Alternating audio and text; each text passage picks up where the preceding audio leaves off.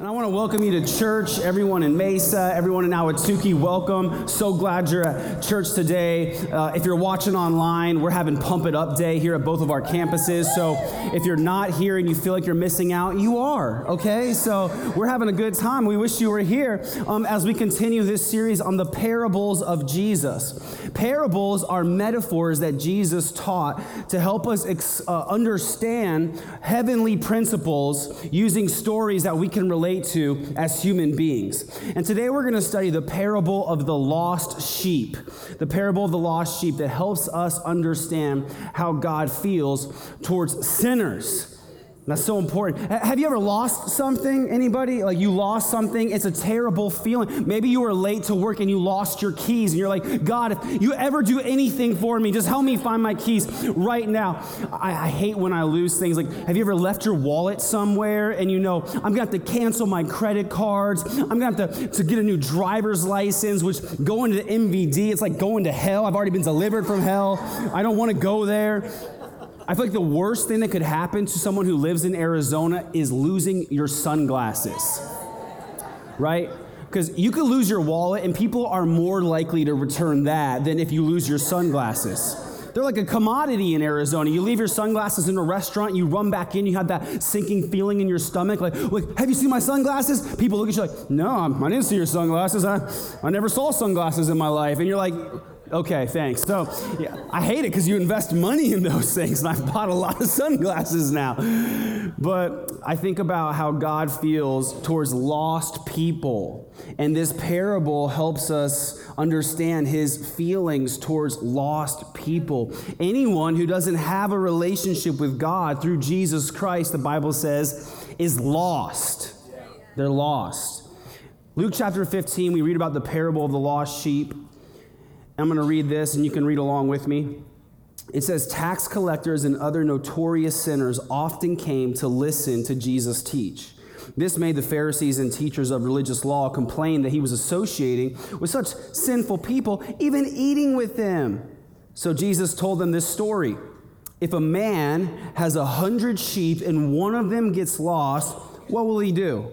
Won't he leave the 99 others in the wilderness and go to search for the one that is lost until he finds it? And when he has found it, he will joyfully carry it home on his shoulders. When he arrives, he will call together his friends and neighbors, saying, "Rejoice with me because I have found my lost sheep."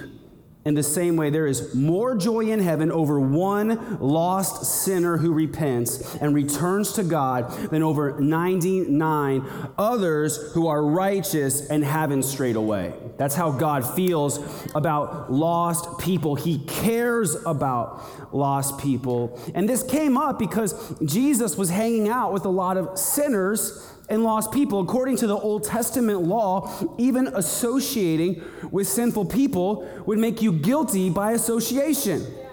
And it wasn't just about having a bad reputation, but you could become literally spiritually unclean in God's sight by hanging around with sinful people. David, another shepherd, in Psalm 26 talks about this. He says, "Declare me innocent, O Lord, for I have acted with integrity. I do not spend time with liars or go along with hypocrites. I hate the gatherings of those who do evil, and I refuse to join in with the wicked." He was saying, I'm righteous, God. I don't hang out with wicked people or with liars or with sinners.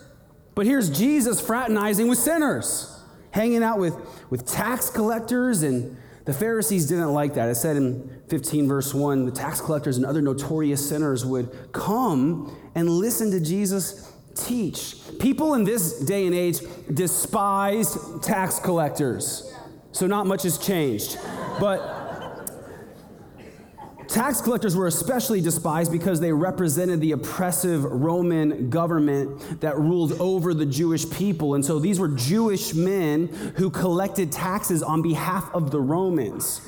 And so it felt like a betrayal to start with, but then they would collect extra taxes, and they had to, and pocket the difference, keeping some for themselves. So they were hated among the Jewish people. And then there were notorious sinners. Anyone here say, I was a notorious sinner before I met Jesus? You just own it. Like all day we have people in church that are like, oh, me. And other people are like, me, you know. There were notorious sinners, people who didn't even pretend to follow the religious laws of the day. But these people, sinners and tax collectors, outcasts, prostitutes, gangsters, they were drawn to Jesus. There was something about him that attracted sinners rather than repelling sinners. You know why I think these notorious sinners were attracted to Jesus? Because notorious sinners have tried everything else. They've experienced every other vice and substance and pleasure and found that those things still leave you empty at the end of the day. And so when Jesus came along, the living water, and he started to teach the truth, it began to quench a thirst that notorious sinners realize they have, and they're drawn to him. Something is different about Jesus. But these Pharisees didn't like that. And maybe you're like, what's a Pharisee? Pharisees were a group of religious guys. They practiced the religious laws of the Old Testament very devoutly. And they weren't necessarily bad guys. There were actually some guys that were Pharisees that I think had a good heart. But the thing is, most of these Pharisees, they got so wrapped up in the rules that they missed God's heart towards people. And they saw these sinful people hanging out with Jesus. And they thought, well, Jesus, you're supposed to be a religious leader. How can you let all these sinners be around you? How come you're eating with them? How come you're hanging out with these guys? And so Jesus tells the parable of the lost sheep in Luke 15 that we read to help us understand God's heart towards sinners. I love this parable. It's such a visible illustration of how God thinks about us and his attitude towards us when we're lost and trapped in sin. He said a shepherd has 100 sheep, and if one of them goes missing, in verse 4, won't he leave the 99 others in the wilderness and go search for the one that's lost until he finds it? So let's just kind of up front establish that we are the lost sheep. And I think the lost sheep can represent someone who has never come to Christ, or a Christian who has maybe wandered away from God and gotten caught up in harmful things or sin. And Jesus wants us to know that God loves lost people. He will move heaven and earth to reach those who are lost. You might remember when you were lost. You might remember when you were far from God. Some of you are far from God right now, and maybe you're wondering if God wants anything to do with you. You need to know that Jesus doesn't run from sinners, he runs to sinners. That's what God does. I want to help you understand 3 major points today. This is the first one. If you're taking notes, you can write this down. Jesus doesn't run from sinners, he runs to sinners. I don't know about you, but I grew up in church, and if you hang out around a church long enough, you're eventually going to cross paths with somebody who maybe sounds like or talks like a Pharisee. Sometimes it's not even their fault. Sometimes people just have heard bad teaching, or they've been misguided. They were never taught how God really views sinners. And I think if you've been a Christian for a while, you can be sometimes in risk of developing a Pharisaical attitude in your heart without even realizing it. And in fact, the longer you've been a Christian, the more naturally you're going to spend time with Christians. And over time, you got to be careful that you don't only spend time with Christians and lose touch with those who are lost. Otherwise, you run the risk of starting to look down your nose at those who are far from God and not being able to relate to what it was like to be in that position. Growing up in church, I was taught right from wrong. It doesn't mean I always did right, but I definitely knew what was wrong. Amen? And so I would see people who are far from God, people who were obviously not serving him, and honestly, it kind of freaked me out. Like, I'd see people, they're getting drunk all the time, they're sleeping around, every other word out of their mouth is a curse word, they're doing all the things that notorious sinners do. And it kind of scared me, honestly. Like, I'd be like, oh, like, stay away from me. Don't come over here with your sinful cooties and infect me. And I think there are people who have that mindset towards those who are sinners. Pharisees, they look at sinners that way, almost just like scared of them. Like, ew, gross. You guys are gross. And they're repelled. They're repelled by sinners. There's oftentimes Christians who think that God looks that way at sinners. It's funny how it's easy to feel repulsed by the sins that you don't struggle with. But we'll become real understanding about the sins that we do struggle with, don't we? Like, I'll hear people like, I hate liars. I can't stand liars. And then they'll lose their temper and they'll be like, well, everybody has a temper. It's not my fault. I'm German. I'm Irish. I'm Puerto Rican. I'm Spanish. It's not my fault. but liars go to hell. Like, it's like, that's not fair, right? The Pharisees, they saw this lost, sinful people. They were turned off by them. They thought they were gross. They wanted to get away. But what happens when you're confronted with your own sins? The Bible says that Satan, our accuser, will surely remind us of our sins. And if you think that God is repulsed by sinners, you'll soon believe that he's repulsed by you. You'll end up hating people and hiding from God. Jesus said, if a man has 100 sheep and one of them gets lost, what will he do? Won't he leave the 99 others and go searching for the one that is lost? Now, I hear that question, and I don't know about you, but I have a very practical way of thinking about things.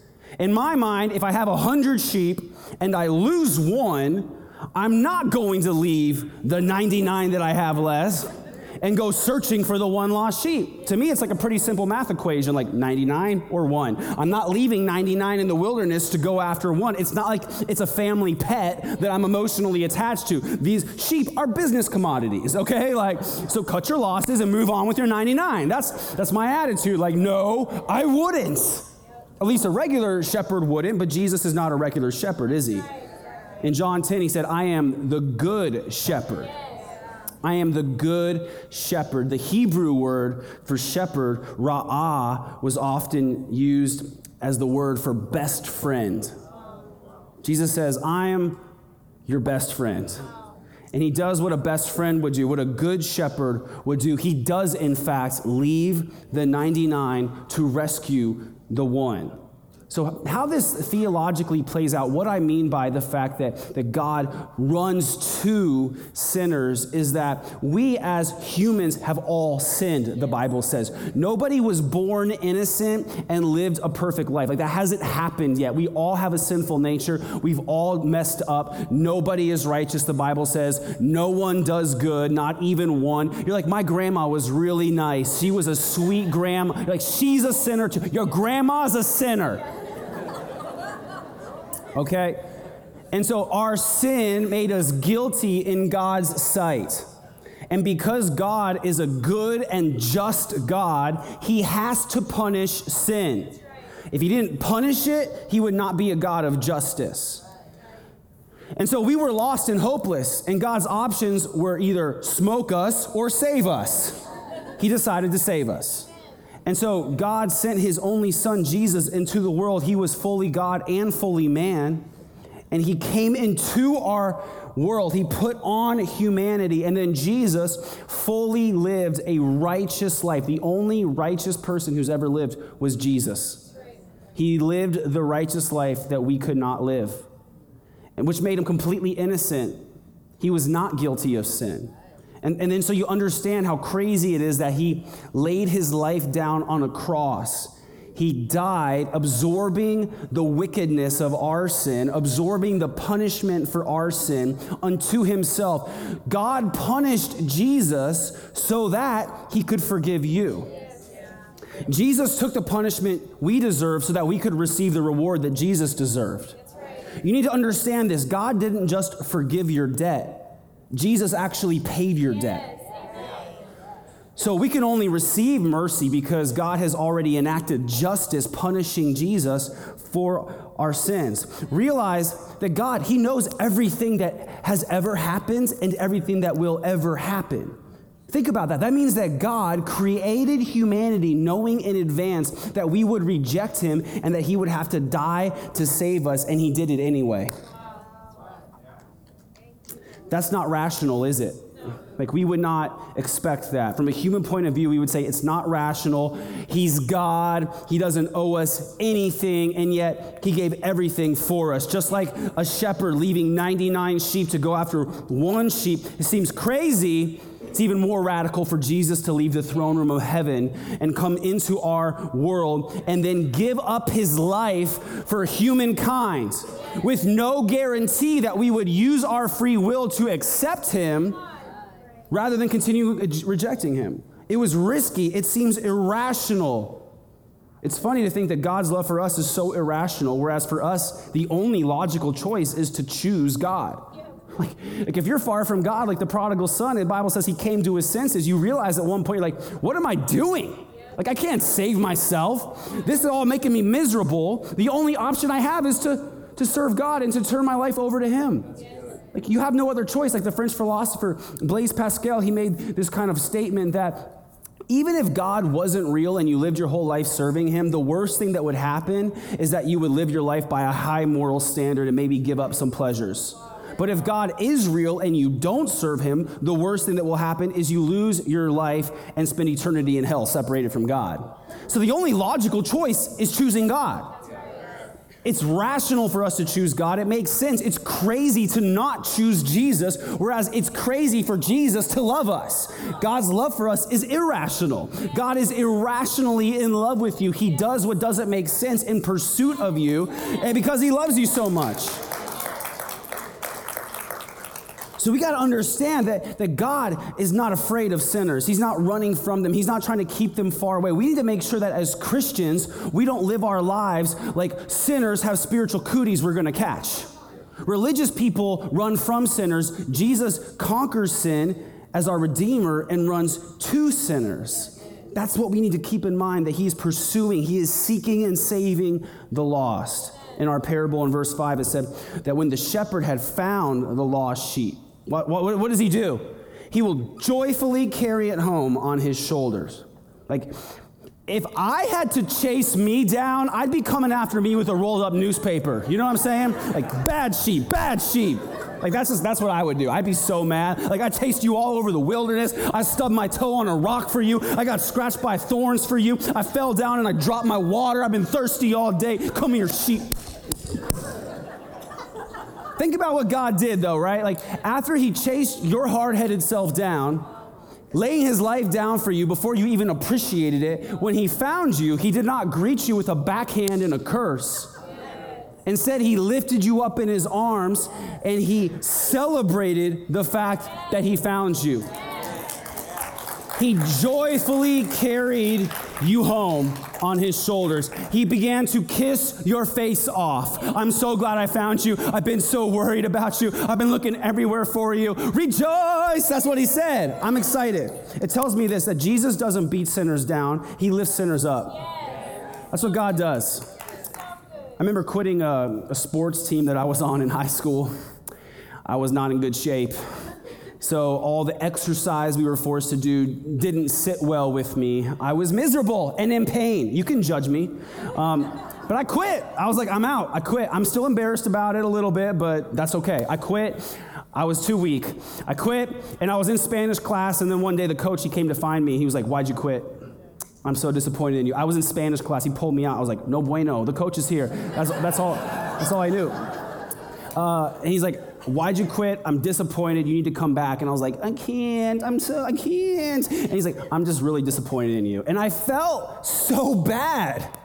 Like I had let him down. I mean, honestly, I did let him down. That's the truth. And I think about how often Christians carry around this burden, feeling guilty like they let God down, expecting that God is disappointed in them, maybe feeling like God is this angry, disappointed disciplinarian who is looking to make us pay for our sins.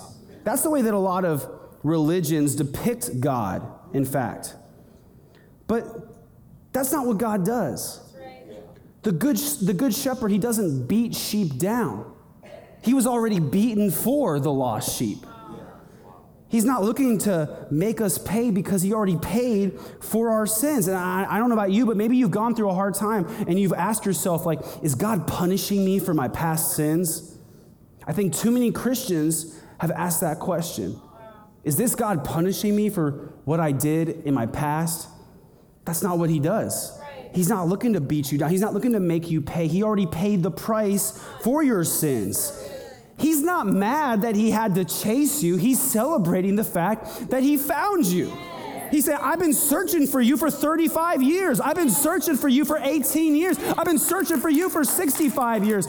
I was looking for you. I'm never letting you out of my sight again. I am so glad that I found you. in John 10, verse 11, he says, I am the good shepherd who lays down my life as a sacrifice for the sheep.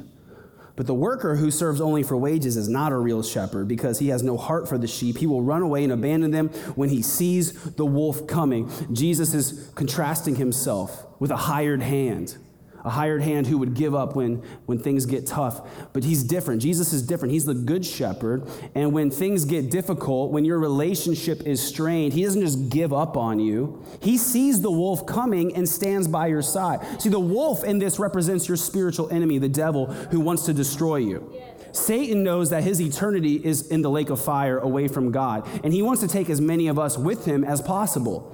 The wolf, he prowls around looking to devour you. The good shepherd, he laid his life down on a cross to break the teeth of the wolf and save us from death.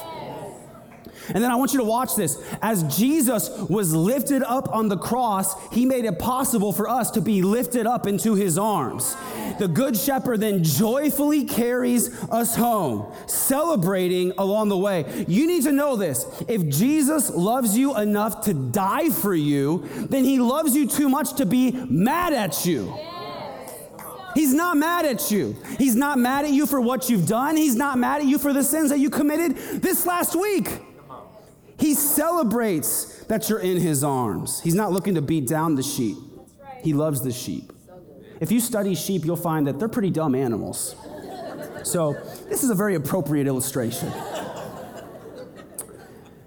Without a shepherd, they would be in big trouble. Basically, they're walking lamb chops unless a shepherd is protecting them. And let's be honest, some sheep are dumber than others. Some sheep just tend to keep wandering away, and the shepherd has to keep coming after them. Now, there's a common story I've heard taught by pastors. It's a myth that says one of the common practices is if a sheep kept wandering away, the shepherd would break its leg and carry it to keep it from wandering away. And the story goes that while he carried the sheep with the broken leg, the leg would heal. And when the leg was healed, the sheep would be so emotionally attached to the shepherd that it would never wander away again. And I hear that story, I understand the point that's trying to be made, but there's actually no biblical truth to support that story. And there's no historical account that shows us that that would be a common practice. It tells me that's not what the Good Shepherd does. Jesus does discipline us, but he doesn't hurt us.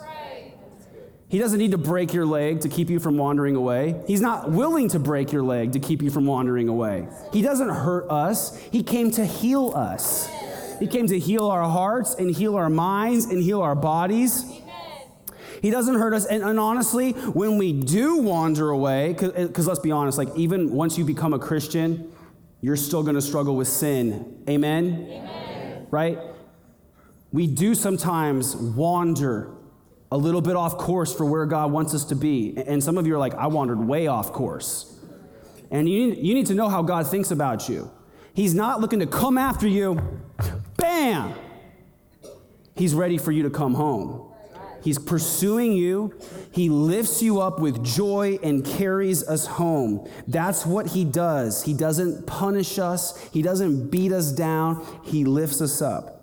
The Good Shepherd, John 10, verse 14, he says, I alone am the Good Shepherd. There are no other gods beside me. There's no other way to the Father beside me. There are no other true religions besides what I am teaching you. I alone am the Good Shepherd. I'm the only one whose hope, you can only have hope in me is what he's saying. I'm the truth. I'm the way. I'm the life. You need to realize what Jesus said. He didn't say that there are many paths to God. He didn't say that there are many ways to get to heaven. He said there is one way. I alone, he said, am the Good Shepherd, and I know those whose hearts are mine, for they recognize me and know me. I am ready to give my life for the sheep. And he says this is interesting. And I have other sheep. Who are these other sheep? That I will gather which are not of this Jewish flock. And I, their shepherd, must lead them too, and they will follow me and listen to my voice. And I will join them all into one flock with one shepherd. Okay, so what's that about? Jesus is talking about the fact that God originally recognized the Jewish people as his chosen people. Throughout the whole Old Testament, the Jews were God's chosen people. They alone were able to be saved by God. Okay? And so here is this dynamic that existed for thousands of years. There are the Jewish people and outsiders. Those who are in, those who are out. Have you ever felt like an outsider? It's not a good feeling when you're not picked for the kickball team, is it? Like, it's not a good feeling. Like, when I was in the Army, I used to go into the USO at the airports. Have you ever seen the USO sign in airports? If you don't know what a USO is, it's this magical fantasy land in every airport where military members can go in and there's free food and you can sleep and you can watch movies. It's like amazing. It's like heaven. It's better than the exclusive clubs the airlines have to offer. So it's pretty cool. When you fly, you go into the USO and you treat yourself, right? Like, it's really nice. And then when I got out of the Army, I was a pastor, I was kind of longing for the old perks of being in the military. So I'm in the airport, and I tried to go into the USO. I just walked up all cool, and I was like, hey, what's up? I'm going to sign in. And they're like, can I see, your ID? And I was like, oh, yeah, And she told me, she said, well, sir, this is only for active duty soldiers. And I was like, well, I was active duty. Like, I'm a pastor now. I'm in the Lord's army.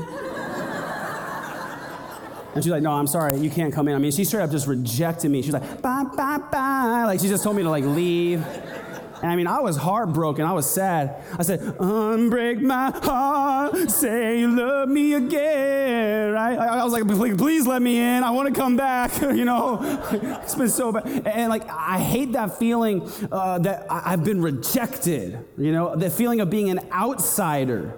And I think a lot of us can relate to that idea, that feeling, what it's like to be on the outside. Some people, they've come to church maybe for the first time today, and you're wondering, am I an outsider? I don't know what's going on here. Do I belong here? You need to know how Jesus thinks about you. Jesus doesn't push sinners out. He brings sinners in. Yeah. That's what he does. And see, the Pharisees, they were offended that Jesus would eat with sinners and social outsiders. And they would have been even more shocked if they would have realized that Jesus was going to tear down the wall between Jews and non-Jews, or Gentiles, the Bible calls them. Anyone here who wasn't Jewish before you came to Jesus, you would be called a Gentile by the Bible. We are not God's people by birth. Okay, we are outsiders. We don't belong. But here's what Jesus did. He tore down the divide, didn't he? Yes. He accomplished what hundreds of years of equal rights movements couldn't accomplish. Yes. He said there's no longer man or woman, free or slave, Jew or Gentile. He came for people of all ethnicities and social statuses and backgrounds. He wants to see all lost sheep brought into the fold, right? And he's looking for anyone. If you feel like an outsider, you don't have to stay that way. Jesus welcomes you and he wants to bring you in. Don't fall into the trap of thinking that Jesus only came for people who look like you. That's not the way it works, right? The good shepherd's looking for all the lost sheep. Those who are trapped in false religions, those who are living in sexual sin, those who are voting for politicians you don't like. He came to rescue all the lost sheep, and he wants to bring them into the one true flock. Now, there are some churches that they have kind of this idea, this policy. It's not really spoken usually, but it's like an unspoken reality that if you're not one of us, you don't belong here. I don't know if you've ever been to a church like this. I've visited some where you walk in and you just feel like you don't belong. People are looking at you as if you have horns growing out of your head. What are you doing here, right? And I need you to understand that this is unfortunately too common, and it's Pharisaical thinking. It's religious thinking. It does not reflect the heart of God. So this church will always be a place where sinners are welcomed in and never pushed out, because that's how God feels about sinners. And I know some people are worried about that, and they'll be like, but aren't you going to tell the sinners that they're sinners? It's like, well, yes, we will. At times that will come up as we discuss what the Bible says.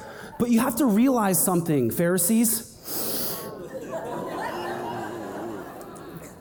The Holy Spirit is so much better at changing people's hearts than any of us are. It's true. So we'll always teach people the truth, but we're not like the junior Holy Spirit. We haven't been deputized to do his job. Right? He is the one who transforms hearts, and he convicts people of sin, and it's our responsibility to teach the truth. We're committed to teaching the truth, even if it makes you uncomfortable, because it's good for us, right? We need the truth is what sets us free. And so at any given moment in every one of our church services happening today, there are, gasp, sinners. And we're not looking to boot them to the curb. You know what I'm saying? That's right. Like, get your act together or you've got to leave. Where better place could a sinner be than at a church, right? The church is not a club for the elite. It's a hospital for the broken. Jesus is called the great physician.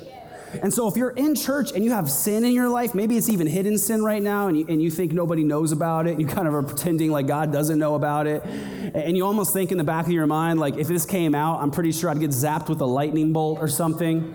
You need to know that that's not how God feels about sinners. He's not looking to push them out. He wants to bring them in. That's what he does. We read how God feels about sinners in Luke 15, verse 6. At the end of this parable, we're reminded that when the shepherd arrives, when he arrives back with the lost sheep, he'll call together all his friends and neighbors saying, "Rejoice with me because I have found my lost sheep." In the same way, there is more joy in heaven over one lost sinner who repents and returns to God than over 99 others who are righteous and haven't strayed away. Isn't that good? Yeah. That means that for us who are Christians, we're doing our thing, we're trying to follow Jesus, we're trying to do good, we're trying to spread the gospel, we're trying to memorize scripture. All those good things we do, God's like, I'm proud of you. That's really good. That's what you should do. But when one lost sinner comes home, all of heaven and the angels throw a party. There's more rejoicing over one lost person who comes home than over 99 Christians who are doing what they're supposed to do. You realize that? Like, so we got to be careful that as Christians, we don't walk around patting ourselves on the back like, man, I'm doing real good, and not get even more excited about lost people coming to Jesus. Because that's what heaven really celebrates. The lost coming home, the lost being found. And that's what this church has to be all about till Jesus comes back. The lost being found. Yeah, we want Christians to come here and to learn and to grow. You're going to grow if you show up. You realize that, right? Like, if you are a part of a church body, if you serve, if you're in a small group, you will grow. You won't be able to help yourself but grow because you're planted in good soil and you're being watered, so you'll grow whether you like it or not. But we're about reaching the lost. That's why we grow as Christians, so we can become better at reaching the lost. Not so we can sit around in our ivory tower and feel good about how much we've grown. It's to reach those who are lost. That's what Jesus does. So I want to speak to the church. Understand that when we emphasize God's grace towards sinners, it doesn't mean that we should become casual towards sin. God loves sinners, but he is not tolerant towards sin. And we have to make sure we understand the difference. Sin is very serious to God. We don't want to look down our nose at sinners, but we need to understand and always remember that God, he does not want us to sin. It's so serious to him that he died to pay Jesus died to pay the price for our sin. It's not this like casual thing that we laugh at like, oh yeah, I sin. We all sin. Like, it's a big deal. And when people are lost and far from God and trapped in sin, like, it's not cute to God. He knows that sin is causing them to go a direction that will ultimately lead towards destruction. So we have to guard our hearts against sin. Proverbs 4:23 says this, guard your heart above all else, for it determines the course of your life.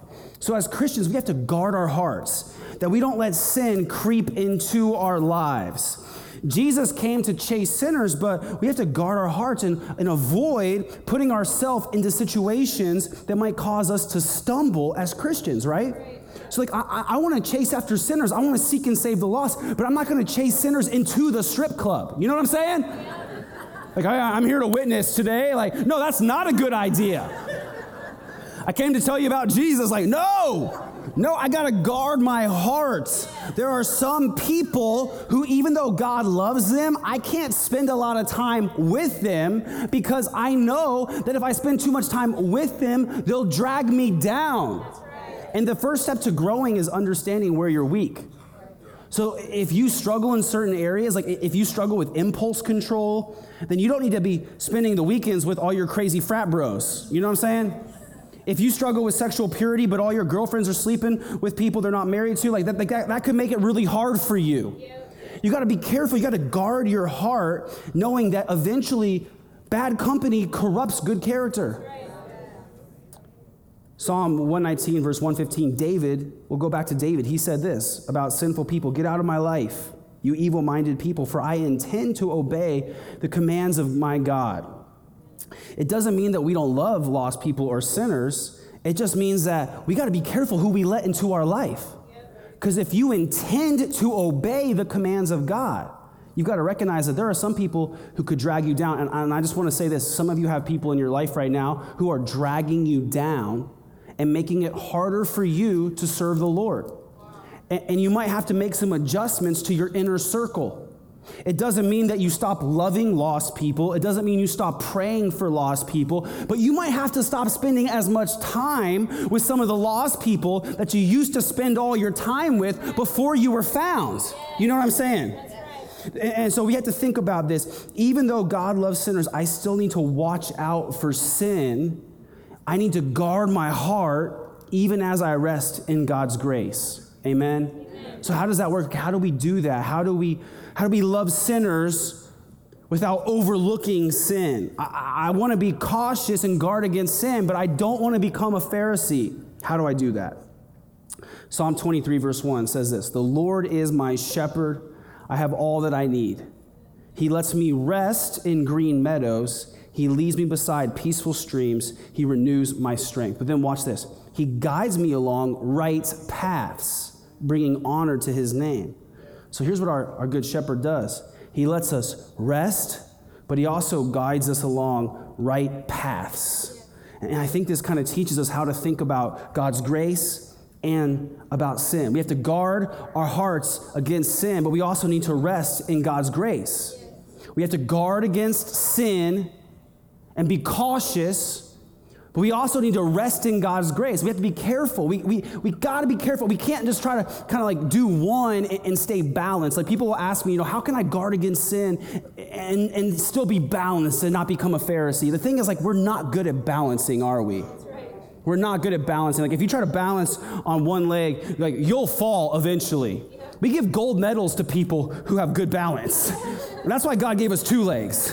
So and I think that kind of teaches us what we're supposed to do. We're supposed to guard against sin and be cautious, but also rest in God's grace and be comforted by the fact that Jesus is our Savior, right? And so that's the way that I should think about sin and guard against sin. I should guard against sin and be cautious and rest in God's grace. Like I'm not trying to balance on one leg, but I'm trying to do both things simultaneously in harmony, like guard and grace, right? I'm trying to be cautious, and I'm also trying to take comfort in God's grace. Like that's what I'm trying to do. That's why the Apostle Paul spent all of Romans 5 telling us how God's grace is so big and so amazing and so overwhelming. But then in the very next chapter in Romans 6, he's like, well, that doesn't mean we should go on sinning so that God's grace can abound. We gotta explain God's grace and rest in it, but also guard against sin. Because you've died to your sinful nature. I gotta be comforted by Jesus, but also be cautious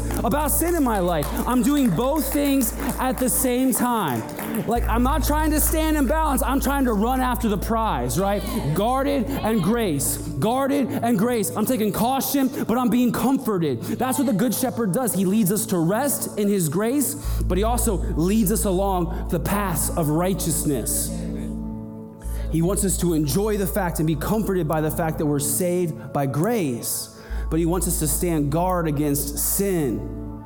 He wants us to follow him along the paths of righteousness. Aren't you grateful that we serve a loving, good shepherd and not an angry, vengeful God? I am. Let's stand to our feet, both locations, Ahwatukee and Mesa. We're going to stand up and get ready to respond to this message. I want to say this in closing. We saw how David, another shepherd, he had to avoid the wicked, whereas Jesus was able to pursue the wicked, right? David knew that if I'm around lost people, it will make me unclean. It's because he had to worry about that. But Jesus doesn't have to worry about that. You see, it's not that David was a bad shepherd. It's just that he wasn't the good shepherd. Jesus isn't worried about our sin making him unclean. He knows it's his touch that makes the unclean clean. He wants to make us clean. That's why he loves us the way he does. He runs after us when we're lost. He lifts us up when we're broken and too weak to do anything on our own. And he carries us home with joyful heart. That's what God does, and that's how he feels about sinful people. We got to give God praise one time. Come on. Let's just bow our heads for a moment and pray, closing our eyes. If you're here and you've been a Christian, but you've been wandering from God, I want you to know that it's never too late to rededicate your life to Jesus and come home to him. He's not ready to punish you. He's not going to backhand you or make you pay. He is longing for you and ready to lift you up in his arms. He loves his people. So you can always return to him. If you're here and you say, well, I need to give my life to Jesus, I maybe never have, or it's been so long that I don't even remember what it was like to be a part of his family, I need to come home to him. Today is an opportunity for you to do that. And I just want to explain really briefly, it takes us recognizing that we have sin in our lives, that we can't save ourselves, and that we need God to save us. And that's why we know Jesus died on the cross for our sins, but the Bible says that he also rose again from the grave to give us victory over sin and death. And because he rose again, we have the promise of eternal life through him. We know that through Jesus we'll never die. Through Jesus we'll have victory over sin and sickness and death. And that is the promise that's available to us, eternal life through Jesus. We don't deserve it. It's a gift God gives us. It's his grace. And we're saved by simply believing that Jesus saves us. We're trusting him to save us. That's a gift. It's God's grace. We're just putting our faith in Jesus. So if you're ready to take that step of faith today, I want to just lead you in this prayer. And I'm going to invite you to pray with me as a way of just talking to God. Just say, God, I need you, and I know that I've sinned. I believe that Jesus died on the cross in my place, and I believe that he rose again. I want to follow you from this day forward. Come into my life and change me from the inside out. Thank you for loving me before I even appreciated it. Thank you for loving me when I didn't deserve it. I give you praise in Jesus' name. Amen.